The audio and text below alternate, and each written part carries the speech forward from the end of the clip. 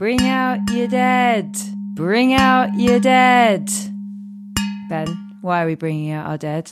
Because we've been bad gardeners and we were lulled into the false sense of security we tell everybody not to fall into, which is to think, oh, it's lovely and mild, so I'm not going to do anything about my really tender plants. And we went away for the weekend to Bath, and all of our tender plants are dead. They're dead. Dead. We lost a Hedychium, the ginger lily, which was actually given to us. I feel really bad about that. I think that particular customer, sorry Jill if you are listening, I don't think she listens, but we killed it. I'm sorry, neglect. Yeah. Aeonium, which was a rescued plant. So now I feel even doubly mean that we brought it back from the brink of death. Got it out of a skip. Oh. Carried it along for 2 years and then... It got really, really cold. And I repotted it this year as well. Well, we can all blame Arwen. She was mean. She was a mean storm. Yeah, blame Arwen. Blame Arwen. Not our fault. Yeah, so do tell us if anybody else has been caught up by the same thing as we have. Yeah, get in touch. We want all of your guilty confessions. All your disaster stories. Please. We're here to make you feel better as well.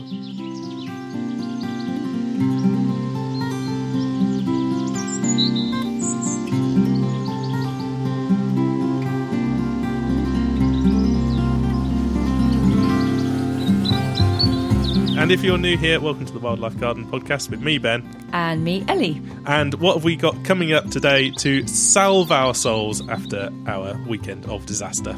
Well, we've got a bit of news, and we are bringing to you part one of our interview with Dr. Ian Bedford, the fantastic entomologist come public speaker. Yes, indeed. We also have a botanical mystery coming up. We haven't done one of those for a while, but we're bringing them back. And then we've got our native plant of the week, which this time round is the crabapple. Yeah, beautiful plant. So moving first on to our sightings, though, as usual, what have we seen? Mostly birds, that's not a bad thing. I love birds. No, it's the birdie time of year, especially in our garden. Yeah. Isn't it? This is when lots of stuff comes in. So the dunnock has come back, which only comes in the winter, as well as the starlings. Yeah, when starlings arrive in our garden, we know it's winter. Because I don't know where they go in the summer and spring, but they're definitely not here.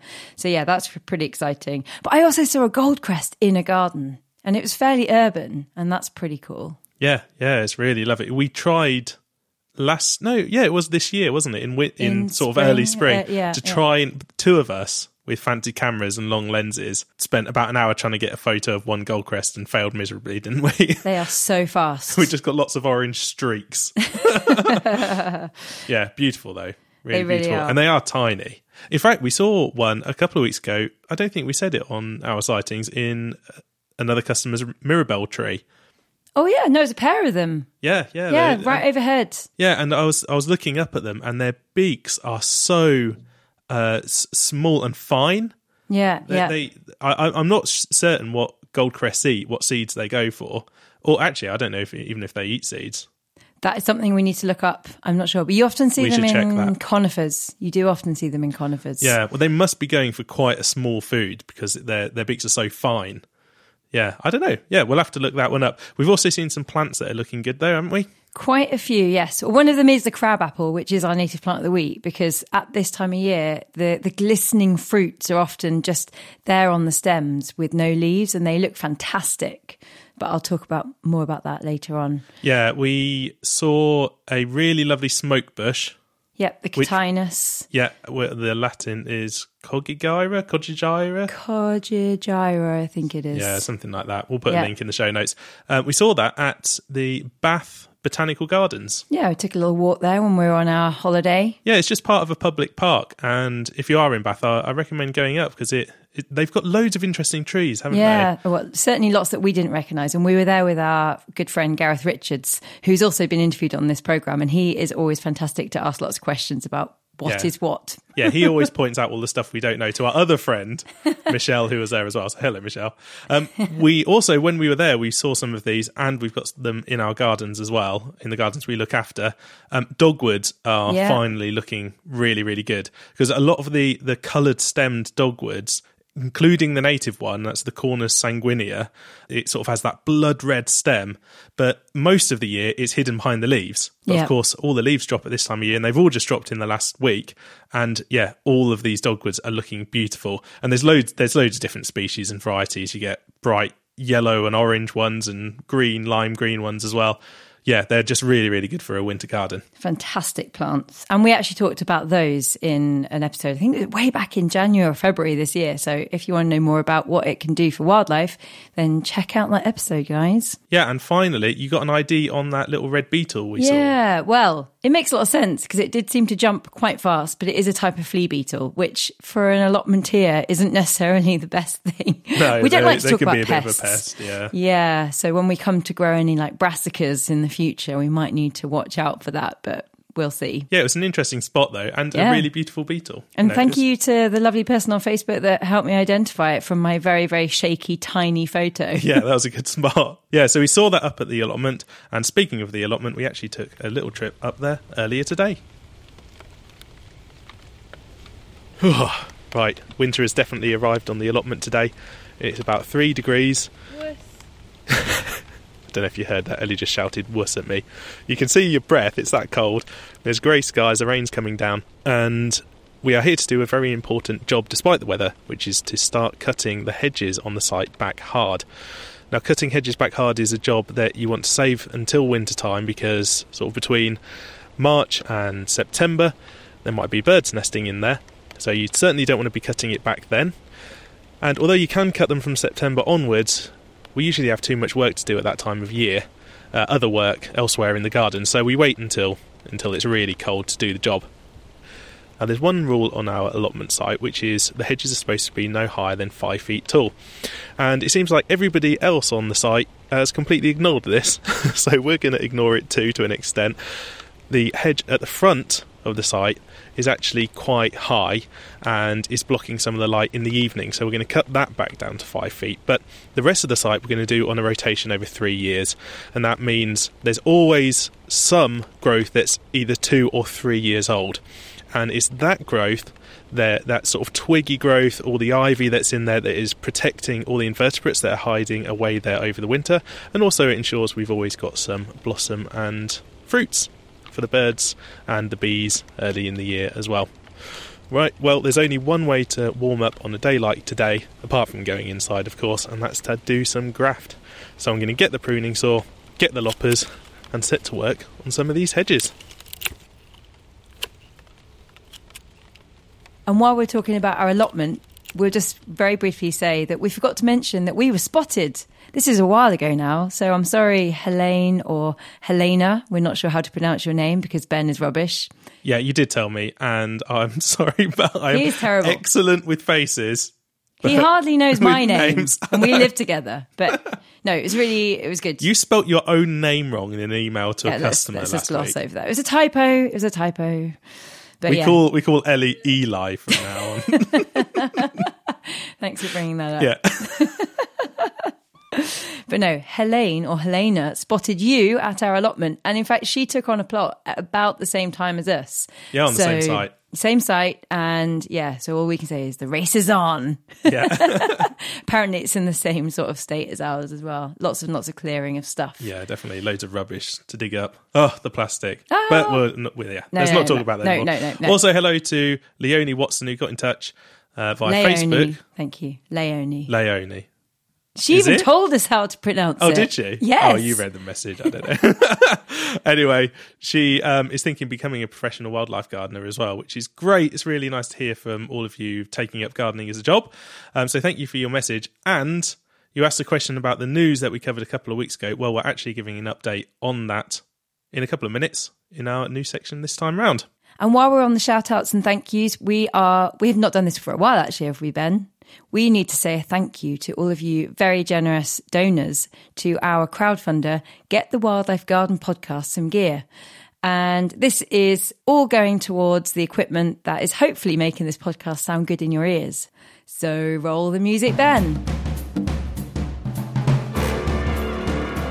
Thank you to Matthew Williams, Stuart Johnson, Michelle Cooper, hello Coop, Trish Evans, Elizabeth Stewart, Gail Pryor, Carrie-Anne Whitbread, Amanda Rigby, Ian Tennant, Maxine Palmer, George Matthew, April Sotomayor, and one other private donor. Thank you, thank you, thank you. Yes, thank you very much, everybody. And thank you to all those people on that list who I used to work with as well. Yeah, and if any of you listening haven't donated and you want to give us a little Christmas present, then please consider donating to the podcast. And to see what we've spent the donations on so far, check out the latest update on our GoFundMe page. Yes, we also put that on Facebook as well, so you can actually see the equipment that we've bought. And if you want to give a gift to a friend this Christmas, why not give them the gift of good wildlife gardening advice by recommending our podcast onto them? Yes, please do. Cheesy. No, we really appreciate it. And it's word of mouth that is the best way of getting us out there, really, so far. Yeah, because we do no advertising or social media, we really. are so bad on social media. We say this all the time, but really, I don't think we're getting better anytime soon. No. So it's down to you. Yeah, thanks, everyone. We place our podcast in your hands. Right, on to the news.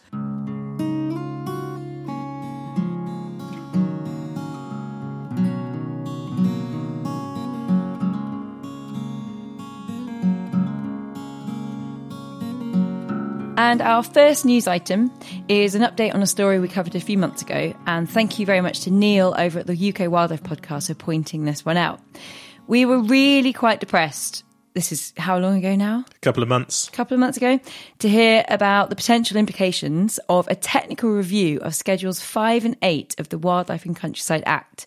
And this was taking place as part of the Joint Nature Conservation Committee's 7th quinquennial review. Quinquennial. It's a fantastic word. Very nice. Once every 5 years. Sad news, brilliant word. We reported before that the Amphibian and Reptile Conservation Trust were raising the alarm that a huge swathe of species that are currently protected were at risk of being taken off the protected list because there wasn't enough evidence to prove that they should be considered critically endangered under the criteria for the International Union for the Conservation of Nature's Red List. That meant taking away all legal protections for things like common frogs and toads, smooth and palmate newts, slow worms, common lizards, adders, and many other species besides. But thanks to public pressure and the joint work of a range of nature charities, many of the recommendations from the review have been challenged. Woohoo! And a new public consultation has been launched, giving the chance for the public to have their say. And the consultation opened on, I think, the 8th of November, and it, I think, will run until Sunday, the 30th of January next year. Yeah, that's right, yeah. So we're lucky on this podcast to have lots of ecologists from all different specialisms listening. Hello, everyone. So we thought we'd give you a heads up on how to provide evidence to this consultation. And there will be a link in the show notes that takes you to a page on which you can pick the particular specialism you'd like to give feedback for. And there are options like spiders, fish, crustaceans, algae, fungi, vascular plants, true bugs, and basically the whole gamut. So once you click on an option, it takes you to a questionnaire to give feedback, and you can then provide evidence of why species should be protected. So if you're a naturalist or someone who takes records, an ecologist, botanist, whatever, if you have particular knowledge of anything to do with the natural world and you're able to articulate why certain species should be protected, or you have records of species decline, then do go and take part in this consultation and submit whatever evidence you have. Yeah, that's right, because the organisations, people like the RSPB and ARC, that's the Amphibian and Reptile Conservation Trust, all of these organisations have been providing what evidence that they have. But of course, there's loads of people out there taking records all the time. And the problem that was coming up before was that these organisations were just worried that they just didn't have the data to hand to actually prove that these species are declining, even though all the people in the field know that they are. Yeah. It's ridiculous. So they require that data. So, you if you're sitting on some data about your patch, do send it in. This is like the opposite of the precautionary principle. Yeah, well, they're trying to get back to that. ARC actually say that in their latest press release, I think. They're trying to get back to the precautionary principle. Brilliant. That's good to know. Protecting things before we know they're extinct. Yeah. And the more people that respond and challenge the recommendations, then the less likely it is that any species will be left out as well. Do get involved, guys. So moving on to my bit of news, just a quick one. For anybody, again, with an interest in botany, the Edinburgh Journal of Botany has just announced that their entire back catalogue and all future editions will be open access, which is brilliant. There go all the long winter evenings. Yeah. In this house, anyway. That's right. Yeah. Now, if this doesn't seem relevant to wildlife gardening, like I say, we just wanted to point out that because the information that we get for this podcast is from journals, something we come up against quite a lot is that a lot of these journal articles are behind a paywall and they cost about 30 quid per article, something like that. But thankfully, more and more journals are moving to this open access model, and we actually read loads of articles from places like, all of the journals of the British Ecological Society, for instance. They're all great. And more often than not, nowadays, the articles are free to download. So, yeah, I really recommend checking out those and the Edinburgh Journal of Botany. So if you want to do your own research and if you want some pointers on where else we look for information, then we already have a blog on our website called Websites for Wildlife Gardeners, and all the free resources that we use are linked to there. So well done to all the journals going open access, and if you want to learn more yourself, head over to the blog on our website. And you can point out our mistakes or omissions, mispronunciations, you name it. We'll come on to that later. So now I think we're moving on to our interview, part 1, with Dr. Ian Bedford. Ian Bedford is the ex-head of entomology at the John Innes Centre. Not ex because he was fired, but because he retired. But now, I say he's retired, but he's actually an extremely busy speaker, giving talks all about wildlife gardening and insects to gardening clubs all around the UK.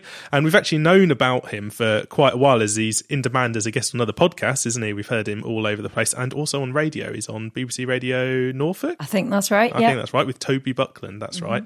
So it was our great pleasure to interview him last month as we joined him talking about his garden over in sunny Norfolk.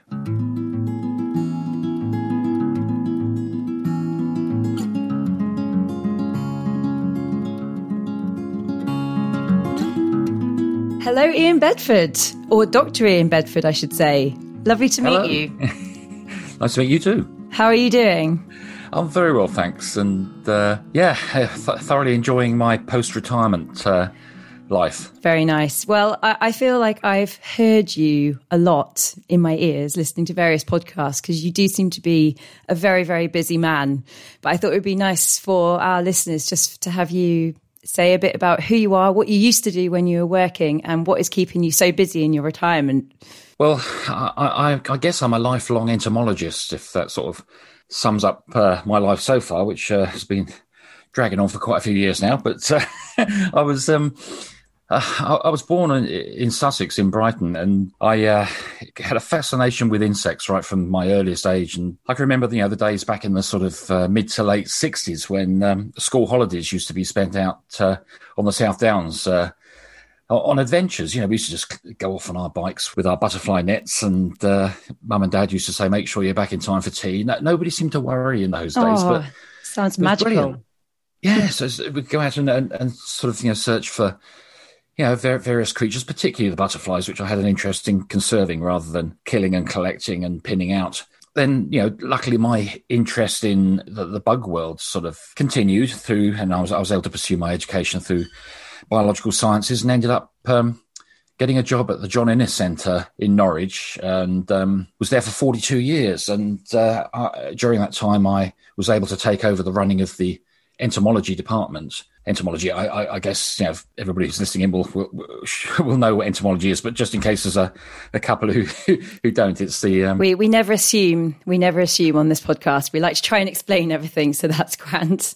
Exactly, yeah. So, but it's the study of insects and their interactions with the environment and other organisms. Insects, as we know, have 6 legs, but entomology really sort of covers a lot more than just the insects. It's more of sort of invertebrratology rather than entomology. But yeah, so I ran the entomology department at the John Innes, and we were involved in our own research into different things that were going on, but also supporting science right across the Norwich Research Park and with other institutes around the UK and internationally as well.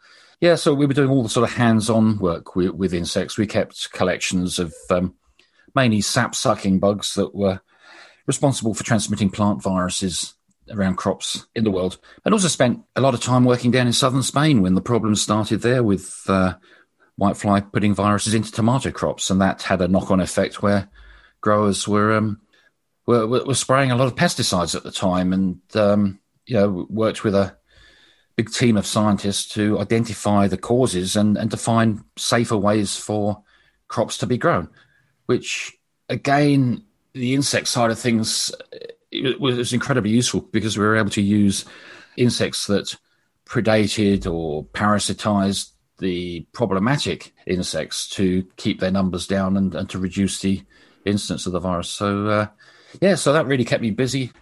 It was the dream job for me, really, because of my love for the invertebrate world, and to be able to have some control over the direction of the research I did was fantastic as well. And it was able to, I was able to sort of address real issues rather than things which were perhaps hypothetical.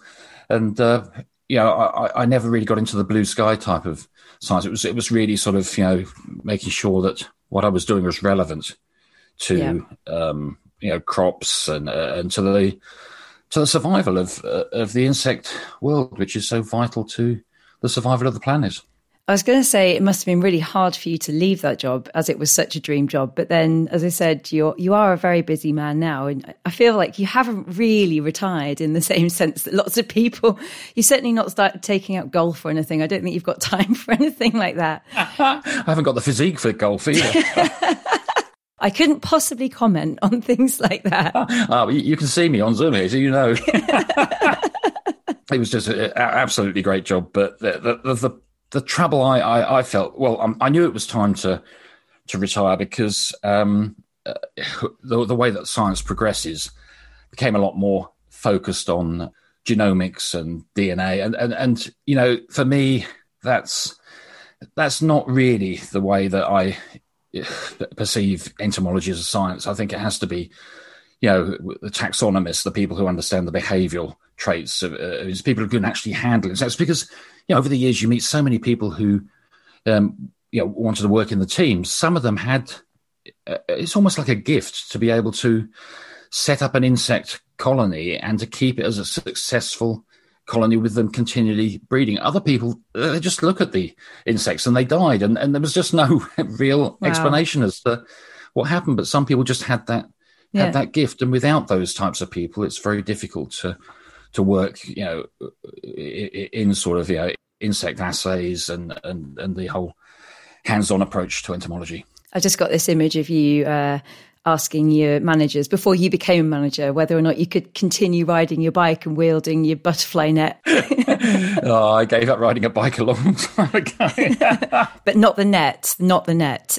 Well, funny enough, we used to go out on field trips, and we did a lot of work out in the Canary Islands when that virus spread out there, and we got some amazing pictures of colleagues there with these sweep nets, and after you've been sweeping all the ground and whatever, you then sit on a rock and you put your head inside the net, and you're with your little puta, which is a tube that sucks up the insects, and you've got all things crawling up your nose and in your ears and everything. But I'm sure the people who used to drive past and see grown men and women with their heads in wow. in glorified butterfly nets, wondering what the hell was going on. Certainly not a job that everyone would aspire to, I have to say. I mean, I personally would, but I can see why people might not want to do that. No, but it's funny, but we do have this inherent fear, particularly in the sort of Western world, of bugs, and I see that a lot with, when I go around and give my talks now, and I try and explain that, if you see a couple of aphids on a lettuce leaf on a salad that perhaps you buy from a pub, why complain about it? Because so many people would take it back and want their money back. To me, seeing a lettuce leaf without aphids on, I'd question what else was on that leaf that you couldn't see. Because that's a very good point. Having been involved in monitoring field crops and seeing what's going on, I see an awful lot, or I have seen over the years, an awful lot of pesticide use on those types of crops. I always say that times I've been out in a field-grown lettuce crop, and somebody says, "Quick, get back in the car," because you could hear a helicopter coming, and then that helicopter comes in and just sprays all the crop above you. And so that's what it used to be like in the old days. And in some ways, it's great that we're now changing the way that we do try and control the plant pests, but it's making life a lot difficult for the commercial growers, because we as consumers demand perfect produce, unfortunately. Indeed. I wish people could see our kitchen sometimes. I think we've got as much wildlife inside it as we do outside it, from things that we've brought in and are about to eat. But no, I think you're right. I think people, it's a sanitized view of the world, isn't it? And it's becoming, or has become, very prevalent. And I also find that quite scary for obvious reasons. But in terms of translating what you did when you were a research scientist, what have you been doing since then? Because I know it's been quite difficult to pin, in fact, both of us down, but you in particular, because I know how busy you are. And yeah, I feel like what you're doing now is as important in a way, isn't it, as it was when you were, running your team as a scientist. Do you want to just let people know what's keeping you busy? Yeah, well, I hope that's the case, because during my time at John Lennon, I was approached by many different companies that wanted advice and whatever, and obviously it's difficult to do when you're working as a government scientist. But as now that I've left, I am able to undertake a certain amount of advisory work, consultancy, which I don't really like the name of the word, but I do help companies that are trying to develop environmentally friendly alternatives to products and perhaps strategies that have been used to control problems in crops. And there's so many interesting things out there, and I'm happy to do that, so long as I have confidence in the products that are being developed, and that I feel that I'm not endorsing them, but I'm able to showcase these as alternatives to people who are looking to ways to change the way they garden. Because at the end of the day, we've got 23 million gardens in the UK. That's a bigger landmass than all of our nature reserves put together. And I'm not saying everybody's garden is going to be suitable for helping the wildlife and that, but a vast majority of them are. Mm-hmm. And if people have the options to use environmentally safer ways of managing things, it's not just managing the pests, it's how you sort of clean your paths, or how you get rid of the weeds, or the whole concept of home garden house management has to be done in a way which doesn't keep putting unnatural chemicals back into the environment.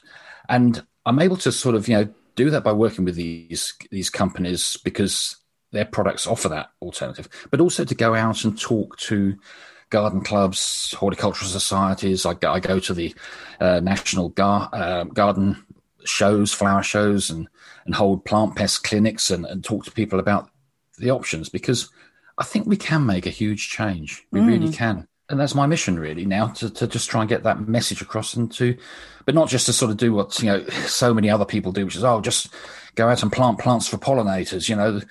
That's the way we're going to save the planet. Well, I'm trying to offer some real practical advice here, because I'm working with those companies and can tell you what could be used as an alternative. Yeah, I don't know. I think we probably have explained. We are also professional gardeners. So we work for about 35 different families and people around Nottingham. And yeah, we've really learned, if you like, sort of the hard way, what products work and what products don't. So particularly with the compost, it's taken a lot of trial and error. So it's nice to be able to pass on that information to other people. Well, we've got some questions for you, obviously. And what we've done is try to it's important, I think, to talk about some of the negative things around insects in terms of their declines and whatever. So we've tried to talk about or ask you questions about the negative things first, and then we'll move on to the more positive stuff so that we can end on a more positive note. So the first question is, given the latest IPCC report, and that's the Intergovernmental Panel on Climate Change, it seems that we're likely to have about 1.5 degrees of warming.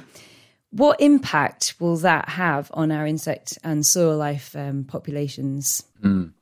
That is quite a worrying aspect. And I think, all the evidence is there to show that the climate is warming, and we're seeing those consequences of it on some of our temperate species that we have in the UK already. I particularly notice it with the butterflies. Now, I've always viewed the butterflies as being, a bit like the canaries that we use down the coal mines. They're an early warning system to things that are going wrong. And, butterflies that you don't see down in the warmer parts of Europe, such as the green veined whites and the small tortoiseshells, they prefer a more a temperate climate. Well, as soon as we have these summer heat waves, those butterflies suffer tremendously. And in fact, it was 2 years ago, 3 years ago, we had some really sort of severe heat waves in the summer, and almost overnight, the small tortoiseshells just vanished from the garden. I never saw them back again, for the rest of that year. But we're seeing other species that you tend to see a lot in the warmer parts of Europe. Taking the silver-washed fritillaries, for example. When I was down in Italy, there were clouds of those everywhere you went. Well, we had them in the UK, but not in vast numbers. But over recent years, their numbers are just going crazy. I've got a little wood here, about sort of 5 miles away, and it's probably the most common butterfly you see in the summer now. Wow. So, yeah. And we're seeing the migrant species, such as, the moth, the hummingbird hawk moth, and the death's head hawk moths, things which are coming in from Europe and seem to be staying here a lot longer. Yeah. And I do think the lepidopterans are a great indication that, we're having change going on at the moment, and we need to be aware of that, and we need to be monitoring this and reacting to it. Same with damselflies. We've got, I think there's 4 damselflies that we've basically lost now, but one species that's coming from Europe that's doing remarkably well and almost like filling in the gap where we've lost the native species. So it's quite a sort of dynamic situation. Things are going to change, but just at what point is going to affect some of the real critical species. Our deciduous trees, for example, and the native wildflowers. That's the thing I think we need to be very much aware of, and also the soil microbiome. What happens to that when the temperatures are above what the normal is for a temperate climate. Sorry, do you think there are enough naturalists to actually even monitor these huge changes that we're seeing at the moment? I don't. I really don't think that there are enough. It's not a profession that you can go out and, get a decent salary from. There's a lot of amateurs that are working in this field, but, the science side of things has become a lot more down the molecular route, and I think we need people who are out there, the real field scientists. We've got, a lot of ecologists that work through, universities, and we've got some great people here at the University of East Anglia. But, we need an awful lot more. We need people to be, working together and planning the future together, and giving, providing all of the information that that builds the whole picture of what's happening, not just little bits. And, just going back to all this advice of, protecting the pollinators in the garden. Yes, we need to have gardens as stopping off points for the pollinators, because they're vital for the pollinating wildflowers and our crops as well. But in a garden situation, they're not the most important group of insects. It's all the it's the fungi, the bacteria in the soil. It's all the life that lives in the soil that's breaking down the organic matter. It's making sure you start building up those little food chains so that the herbivorous bugs that are feeding on your plants, the ones that we unfortunately call pests, are managed naturally, but they're the food of the other creatures. And you can get to a certain point in a garden in building a food chain before you have to sort of take some sort of remedial action because you can't get to those apex predators in a garden situation. So that's why I think, we should be focusing on the protected sort of areas, the nature reserves, the rewilding projects that are going on old farmland and that, and using our gardens as like stepping stones for wildlife to move between these, so that you get the gene flow that is necessary to keep healthy populations, because otherwise they remain in isolation in these protected zones. But we can't convert our gardens, I don't think, into long-term places where the wildlife will settle down and breed and maintain itself for the future. It just won't happen. Gardens are too dynamic a place, and we know what happens. People move out. They've spent their lifetime creating a fantastic wildlife friendly place, and the next person comes in and gravels over the whole garden and turns it into a car park. And we see that so many times. On the other side, I was recently had an inquiry through our business of someone that wanted to do the opposite, and I just gave a little dance when she said that she wanted to convert her front drive back into a garden. But you are right. I feel like certainly from what we see day to day, there is much more a tendency towards graveling or concreting or astroturfing, dare I say it. But for me, it feels all the more important to just keep shouting about these problems to as many people as possible, in the way that you are as well. Well, the encouraging thing is that I haven't come across anybody who doesn't embrace the advice on attracting wildlife or making a garden a friendly zone for wildlife to move through. Everybody seems to be wanting to help the environment, but they're just not given enough information in how to do that. And it is quite a simple thing, just to make sure that garden is safe and that it fits in with the surrounding area. We always think that having an inquisitive mind, because what I was going to say is something that we've certainly been on a journey of discovery within gardening. We've been doing it for a number of years, but in terms of understanding the sheer biodiversity of what goes on out there, I mean, we're probably at the tip of the iceberg after a few years of just acknowledging it. And I think it's important to let people know they don't necessarily have to understand or be able to identify all 9,000 wasp species to be able to help them, if that makes sense. It's more about taking like a more holistic view of your garden and just not killing things when you don't know what they are. That's probably the most important thing, and just to let things be, don't you think?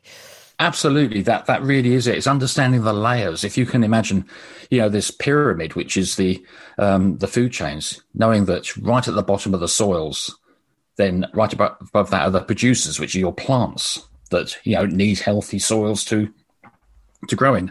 And then the layer above that are the herbivorous bugs, which are just vital for the next layers, which are the bugs that use those herbivorous bugs as food. And so on and so forth. And eventually you build up to, the apex predators. But like I just said earlier, that, you can't get to that situation in gardens. I mean, I had a typical example here. I spent years building up my frog populations in the garden, because it took a long, long time. And it was a case of backing off, or just accepting that my roses were going to be covered in aphids, and that then you get the ladybirds, you get the hoverfly larvae, you get the lacewings and all those things like that. And eventually you get to the point, and everywhere I looked there was frogs. I got little pool ponds, and one of them's got a sort of a centerpiece that's hollow, and I lifted that up, and I could count anywhere between 10 and 20 frogs in the summer, just crammed in there. We've got a lot of customers who aspire to that, by the way. So I feel like that deserves a congratulations. Yeah, but then one in particular used to go into the greenhouse at the bottom of the garden, sit on the tray when I was watering my tomatoes, and he'd like to shower with in the morning. And then my son came in one morning after he'd been watered. He said, "Oh, Dad, I've just seen your frog in the greenhouse. He was in the mouth of a grass snake." Oh, oh God.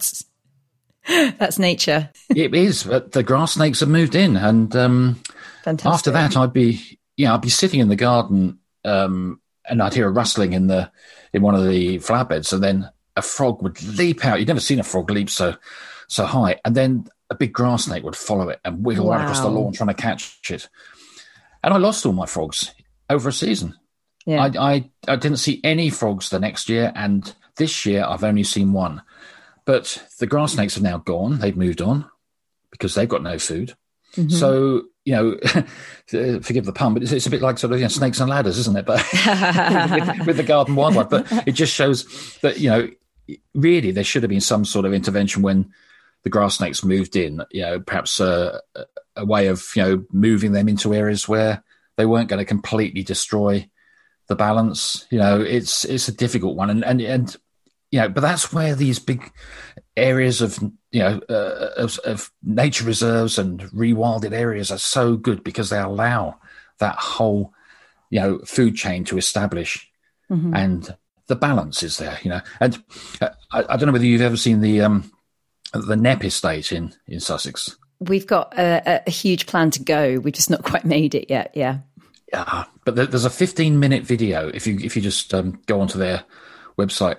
And it's astonishing just to listen to what they've achieved in 20 years and how all this wildlife has just come back. And it just, they use the phrase, just taking their hands off the wheel and just sitting back and letting nature do its stuff.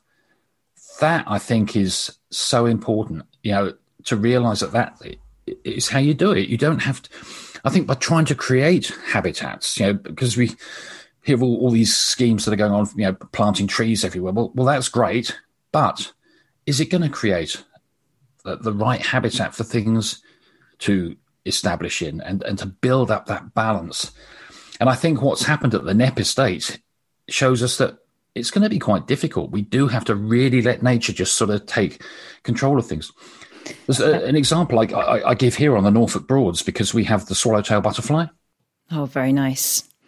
Yeah, it's the only place in the UK that Britain's largest butterfly breeds, but we've got 117 square miles of Norfolk Broads, but there's less than 5 square miles where the swallowtail butterfly breeds.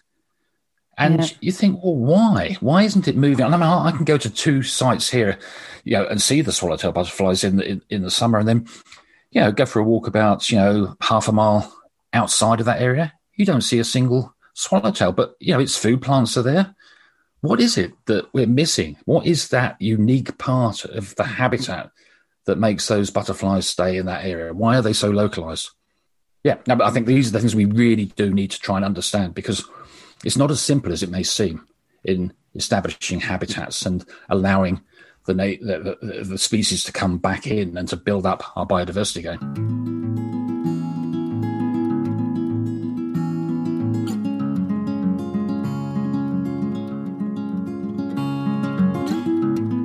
Thank you very much, Ian, and part 2 will be in the next episode. But before we move on to the native plant of the week, we have a little botanical mystery to delve into.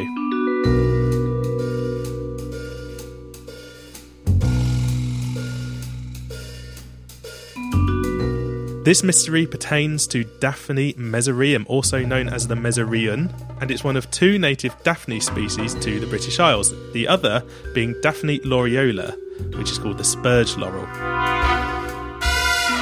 Have you seen either in the wild? Just yes. quickly. Have you? Yeah, I've seen the spurge laurel. Why didn't you point this out to me? Were You we weren't not there. together? Okay, fine. And we've also got it in a customer's garden where it wasn't planted.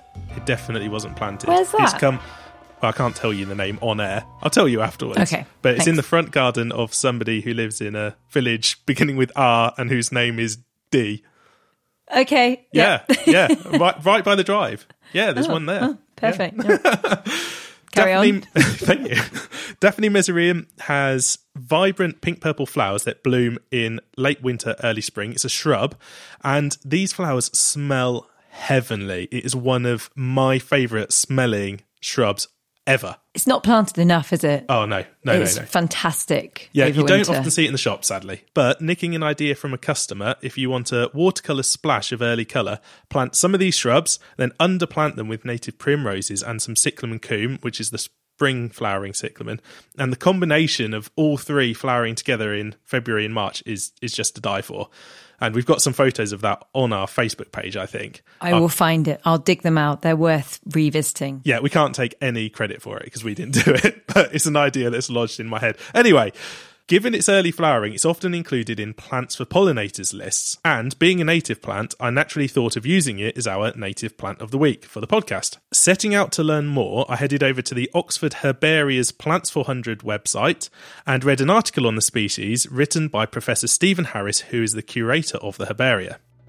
One sentence immediately jumped out at me, and I quote, "The tight clusters of nectarless mesorean flowers emerge directly from the leafless stems and form spectacular displays in the early spring when few other shrubs are in bloom." That's right, the flowers are nectarless. This piqued my interest, so I followed the references in this article. One paper led to another, and to another, and then to another, ending finally with a reference to a master's thesis conducted by a student in Sweden in 1991, which is not available to view online. Now, I personally wrote my master's thesis a few days before it was due on the train on the way to a holiday in Greece. But I'm sure other master's students out there put a great deal more effort into their studies and have produced high quality research. But because I can't access that thesis, there are a lot of questions which are unresolved. For instance, do we know if the population the students studied was clonal, i.e., was it a number of specimens that were basically the same because they're from some horticultural variety, or were they looking at a wild population? If it was a wild population, was it from one location or country, or many? Was the data sampling taken over a number of years with different climatic conditions? Short answer, we don't know. Dun, dun, dun. And deepening the mystery, I read a paper from a Polish agricultural university in which Professor, and I'm going to murder this name, I'm sorry. I'm going to enjoy this. Yeah, Miroslava Chwil. God, I'm sorry. Not that they'll be listening. Anyway, they commented on the copious production of nectar by Daphne mesoreum, but again, without any supporting data. So I would say this puts the idea that Daphne mesoreum produces no nectar on pretty shaky foundations. So I contacted a few people in the know. I tried to contact the Polish professor but had no luck. I think probably my Google Translate email didn't come across very well. Secondly, though, I emailed Professor Harris, who wrote the article for Oxford Plants 400. He replied to say that he's never observed the production of nectar in the species himself. But, and I quote, "Maybe there is a variation in nectar production through the natural range of Daphne mesoreum, or that production varies from year to year." Then I got in touch with previous guest Nick Tew, soon to be Dr. Tew, I'm sure, who's been sampling nectar from hundreds of plant species in the UK. He hadn't actually sampled mesorean, but he had found that both Daphne odora and Daphne blua, which are two separate species often grown in gardens for winter flower, they did produce nectar. And as an aside, Nick also pointed out that sampling nectar from Daphne flowers generally was particularly tricky. Can you remember why? Was it just fiddly? Fiddly. Difficult Fiddly to was get the at? exact word he used, Okay. actually. Yeah. Very scientific term. Exactly. And finally, in the original article, another reference was made to botanist A.H. Church, it's a reference from 1908. And this botanist sort of described the structure of these Daphne flowers. And he found an organ in the flower which he attributed as a nectary, and the nectary is the organ that produces nectar, even though they didn't actually specifically mention nectar production. So where does that leave us? Well, as wildlife gardeners, should we be planting a shrub that might be encouraging insects to expend energy to travel to the plant, believing that there's a nectar reward, only to discover that they were tricked and there's no nectar at all? You know, imagine you're a bumblebee queen, just woken up in the spring, had nothing to eat for months, and you could travel a mile following a scent trail. You get to the plant and there's no reward for you, no sugar at all. I think you'd be very sad, actually. You'd be... Or ill. Upset, Yep. swearing at the plant, right? So, is that the sort of plant that we want to be putting into our gardens? Or should we be sceptical of the nectarless claim, which is based on unknown data in a non-peer-reviewed article? Well, for now, as it has such an incredible scent, I'd still recommend it for a wildlife garden because even if it's just for our own pleasure, it's just a nice plant to have. But this is a mystery that could be solved with your help. So listen up. If you know your plants and are aware of a wild population of Daphne mesoreum and can pinpoint where it grows, please do get in touch and tell us where you know it's found. And if you're a researcher that knows how to sample flowers for nectar and would like to help us solve this mystery, please get in touch too. Then, if we are able, we might be able to get out to a few sites together, take some samples and do some real science on the podcast. If no nectar's found, then we can support the nectarless theory, or if nectar is found, then maybe together on the podcast we'll have made a real scientific discovery. So to help us with this project, get in touch by emailing us at thewildlifegarden@hotmail.com or message us on twitter.com/thewildgdn or on facebook.com/The Wildlife Garden Podcast.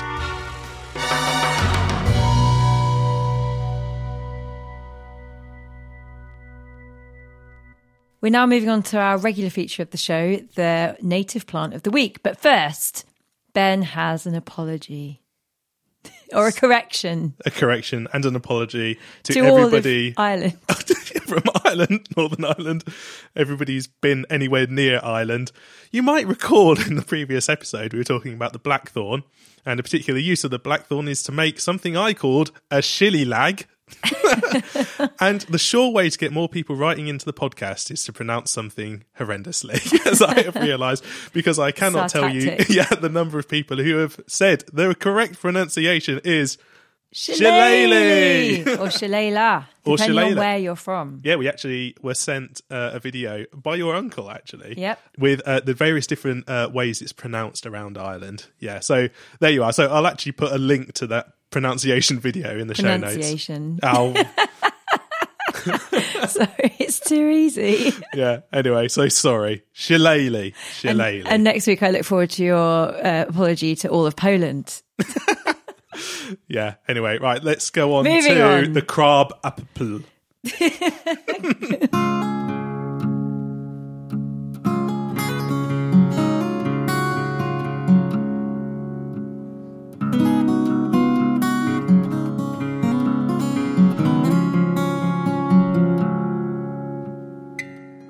Yes, this week we are talking about something that looks brilliant right now, and that is the Malus sylvestris.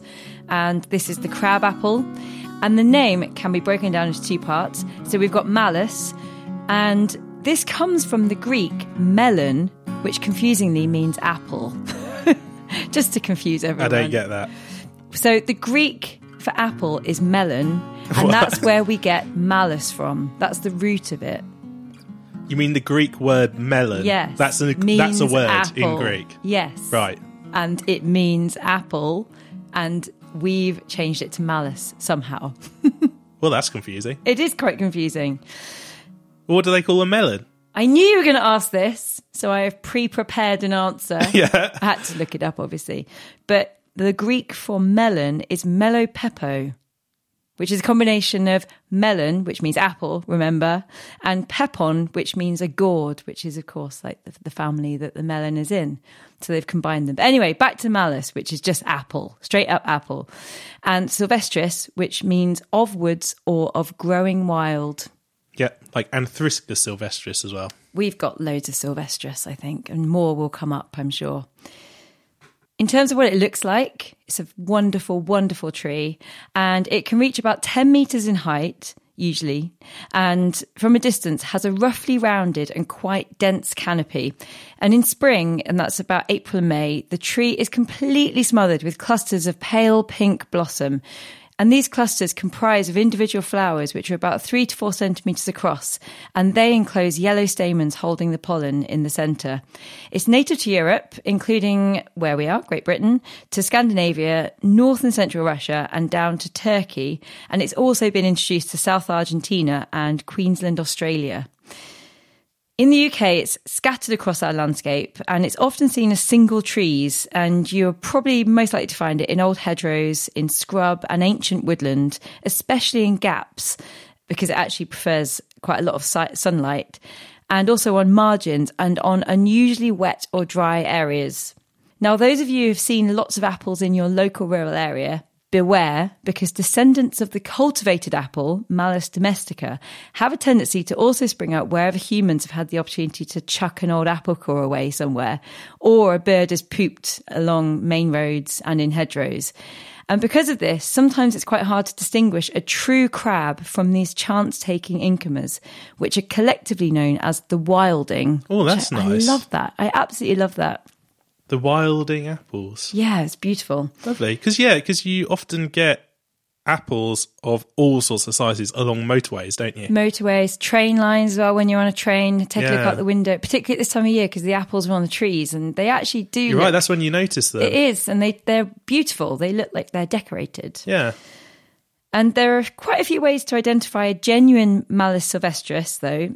So one is the fact that the crab apple often has spiny twigs and also smaller leaves, which are about 3 to 5 centimetres long. And both the leaves and the leaf stalks of the crab apple are not at all hairy when they're mature. That's right. I was trying to remember, because when I Which went out way for that round? walk with the Botanical Society, they were looking at some apples, which are probably wilding apples, like you explained, and yeah. they were pointing out something which was telling them it's not the true crab apple, and I'd Right. forgotten what it is, and it's that. So yeah, they it's have the hair. hairy leaves. That's what they were looking for. And it's not true hair, it's like fuzziness. You know, if you rub the back of an apple leaf in your garden, if Yeah. you've got a cultivated apple, then they're quite rough to touch, and that's Yeah. what they're referring to. Yeah, so true crab apple Don't leaves then have that. are completely hairless. Smooth, exactly. Yeah, that's a really quite easy way to tell. Well, also cultivated apples tend to have much bigger leaves, although obviously this varies. And Yeah. so if you've got a tree that has hairy leaves and they're quite large, up to 15 centimetres, then you've probably got yourself a descendant of a cultivated apple Yeah. rather than a true crab. Nice. And another way to distinguish them are the fruit, with cultivated apple descendants tending to have larger fruits than the small 20 to 30 millimetre fruits of the crab. However, this is not always the case, making it sometimes difficult to use fruit alone as a diagnostic. And what makes it harder is that these wildings often hybridize with true crabs, resulting in something in between. But all in all, the genuine crab apple is a magnificent, gnarly-barked and relatively rare sight, with some trees living to around 100 years. That's good going for an apple. Pretty good going. Yeah, nice. While they're more scarce now, probably because of the sad removal of a lot of our hedgerows, they actually used to be really common features of Anglo-Saxon and Welsh boundaries in particular. And it's really sad that they're not as available now and that they're quite a rare thing, because there are lots and lots of different uses of them. And while the fruits are pretty small, hard and sour, anyone out there who likes foraging knows they're great for making lots of things. Now, the most obvious is probably crab apple jelly, which you get this beautiful, translucent, almost jewel-like jelly from the crabs. They're really high in pectin, so they're really easy to make a jelly from. Or you can pickle them, or sometimes they're used as a flavouring when you're making your boozy winter punch. And they can also be roasted and eaten with meat as well, if you're that way inclined. Putting them in a winter punch is a really old thing. We were just at a friend's house reading, she's got a recipe book of like 17th century brewing.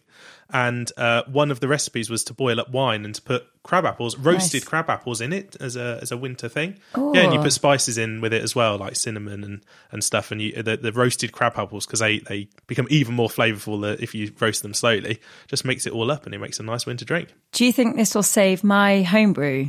No, nothing can save your homebrew. Oh, it's bad. Also, the crab apple can sprout from the base when it's been cut. So it has been found to have been used in coppice. And in Britain, coppice stalls over 5 metres in girth have been recorded. That's massive. That is a huge apple.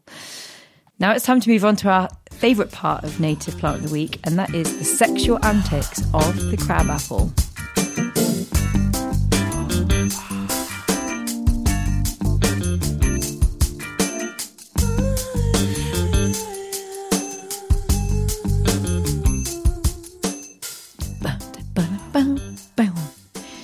The Malus sylvestris, like all apples, needs another malus, or apple, to cross-pollinate it.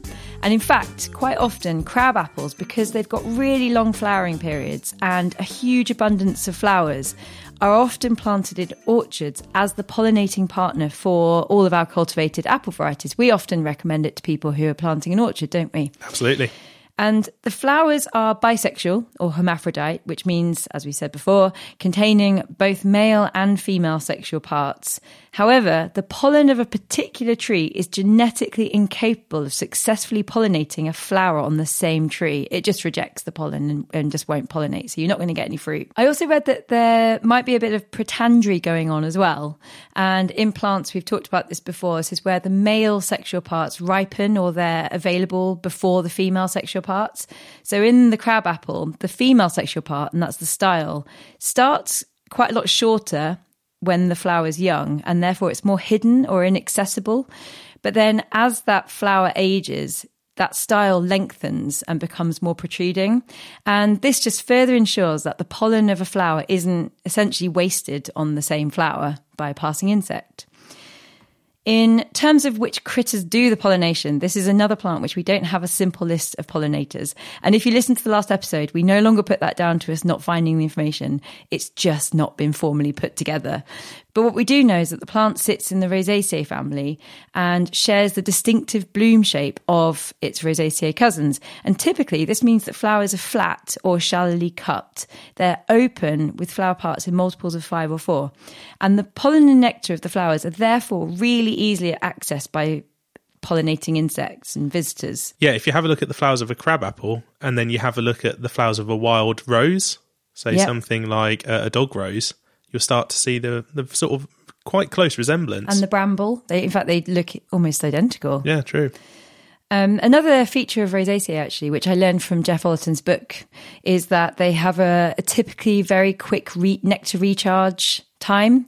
So if a pollinating insect comes and takes the nectar from a flower, that flower can recharge its nectar source pretty rapidly compared to maybe another plant in a different family, which I thought was quite interesting. They're just really good for pollinators. This particular feature is a massive hit with the bees, particularly as it's flowering in April and May. So things are really just starting to wake up and need that food source. But in terms of how often successful pollination actually occurs, there's a huge variability between different bee species. And again, I mentioned this in last week's book review. In the case of the malus, the red mason bee comes out as a particularly effective pollinator. And I've actually read that one can do the work effectively of around 80 honeybees. I don't have a source for that, but I have read similar things, that they are just much, much better pollinators, especially than the honeybees. And this is because the red mason bee collects pollen on its hairy undersides, on its abdomen, on what is known as a pollen brush, rather than its legs like other species. And the pollen is therefore pretty easily brushed off onto the next flower that it visits, because you can imagine just it bumbling along, just covered in pollen all over it. And all it has to do is sit on a flower for it to effectively pollinate that flower. As well as giving something to the pollinators, if you're looking to plant food plants in your garden, you can't really go much wrong with a crabapple. And in fact, we actually chose it as one of our top 5 plants for wildlife for any garden, didn't we? On the Biddy Tits podcast with Jack Perks. Yeah, that's right. It's just great all through the year. Flower early, leaves for the herbivores to eat, and then fruits later in the year. And it looks great. They're just so pretty. And this is just because the list of what eats it is a long one. I actually read that there are about, over 200 species that use it as a food plant. That's the leaf. That's the leaf. Yeah. And also the bark as well. Oh, yeah, good point. Some burrowing beetles and whatnot. Now, just to go back to a favourite subject of mine, moths, including both macro and micro moth species, do top the list in terms of sheer abundance. And they make up about 130 species of those 200. Now, I absolutely promise not to delve into all of them, but the list includes the wonderfully fluffy white ermine moth. You really have to look that one up. And also the figure of 8. And the figure of 8 is actually a late season fly, which you listeners, particularly in England and Wales, less so in Scotland and Ireland, might have seen recently as late as November. I've never seen one. Nope, I wouldn't know what that one actually looks like. I've not seen a photo of that one before. It just has the number 8 printed Oh, really? on it. Yeah. Some of them are great, like the silver Y. Yeah. It's just got a Y on it. I know. Well, they're really wonderful names for lots of reasons. There are also 12 species of ticks and mites, and that's the order known as Acari, which we mentioned in a previous episode. And as well as all of that lot, there are a whole host of beetles, and that's the Coleoptera, including the very beautiful black clouded longhorn beetle, or Leopus nebulosus. What a lovely name. It's a wonderful name, but also it's really beautiful. It has these long antennae, but unlike other longhorn beetles that I've seen where they're sort of pointing forwards, they're swept back. It's just really pretty. It's not a very big one. It's about 1 centimetre. But if you're ever out under your crabapple, do look out for them because they're quite widespread. Longhorn beetles are just so cool. Yeah, they're always a good thing to find when you're out and about. Of course, there's also the fruits to talk about. And when they're ripe, they're a hugely valuable source of food for birds, particularly the blackbird, and also our other visiting thrushes like the redwing and fieldfare. They will take crab apples in your garden. And as the winter progresses, you might find them coming into your garden as well, looking for that food source. But also, fallen fruits will be taken by small mammals like wood mice and also voles. So they're just really great for food. So how do you grow it in your garden? It's another tough plant and it will cope with sand, it will cope with chalk, loam or clay soil, and it also doesn't mind what pH you have as well. And it can cope with exposure. So if you have a very windy and sunny spot, it'll be just fine. Pretty much all it doesn't enjoy is full shade, but you could probably get away with a partially shaded spot because they say they're quite tough. To get hold of a Malus sylvestris, you have quite a few options. If you're lucky enough to know of one in the wild, why not try growing one from seed? And to do that, you simply collect some ripe fruit and extract the seed and sow it fairly shallowly in seed compost in autumn. So it might be a bit late now, possibly. Worth trying, though. It's not going to cost you anything. Yeah, give it a go. Yeah, and what we mean by seed is simply the apple pip in the middle. Yep, very simple. Alternatively, if you're feeling really technical, you could try chip budding in late summer. And this involves taking a bud from an existing tree and grafting it onto the rootstock of another apple. Or you could graft the stem in midwinter. But we'll put links to both those methods in the show notes for any of you budding horticulturalists out there. For all of you who have some money burning a hole in your pocket and who want a tree right now or yesterday, of course, you can just go out and buy one. And why not also get one for a friend or family member for Christmas while you're at it? Just please, please, please, whoever you're buying one for, make sure that what you buy is UK grown.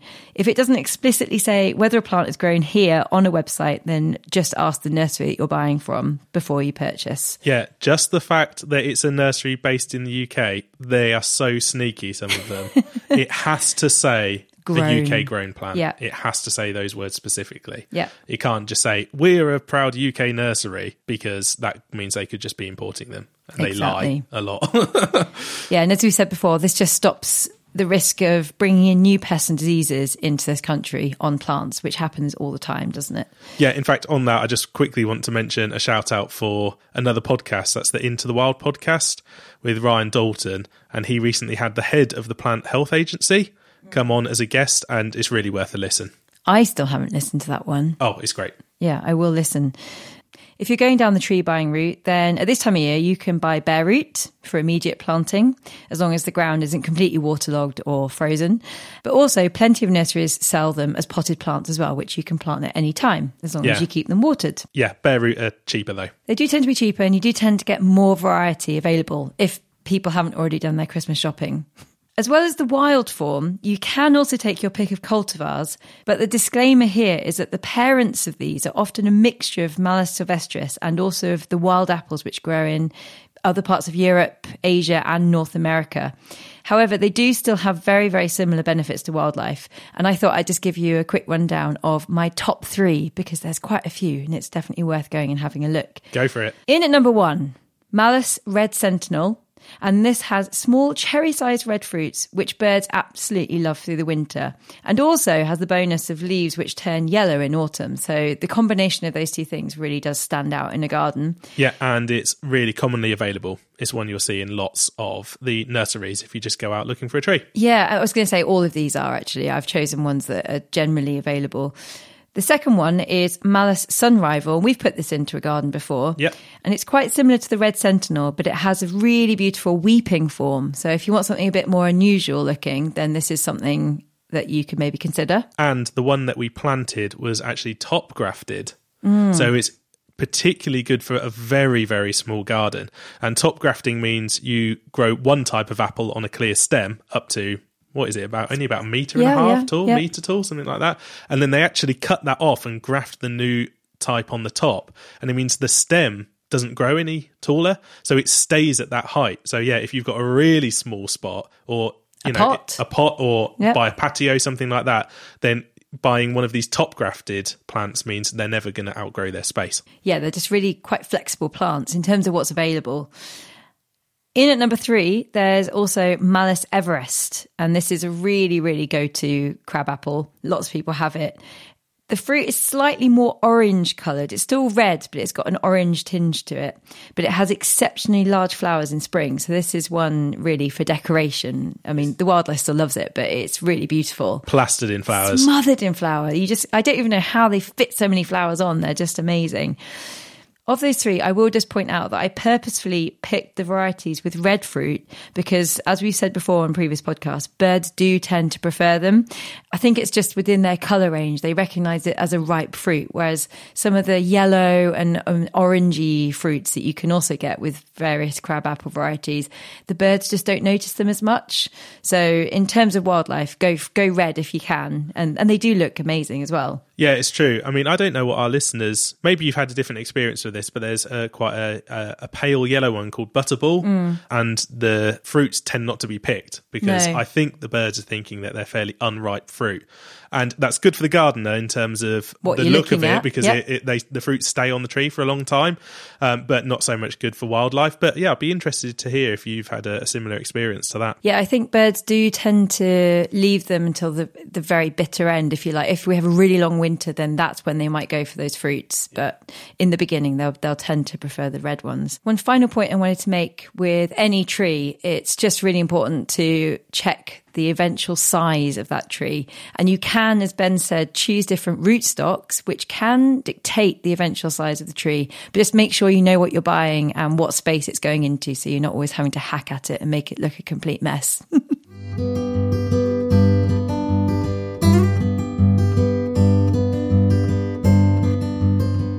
So that pretty much wraps up this episode. Thank you very much for listening, everyone. If you can get in touch with your questions for our live Q&A on YouTube, that would be great. I think we've had only 2 questions. Yeah, 2. I think it's just because we've taught them everything they need to know. That's the problem. No, really. First of all, we love hearing from you. But secondly, get those questions in, because I think we're going to get to about 5 and then we'll do a live Q&A on YouTube and answer them for everyone.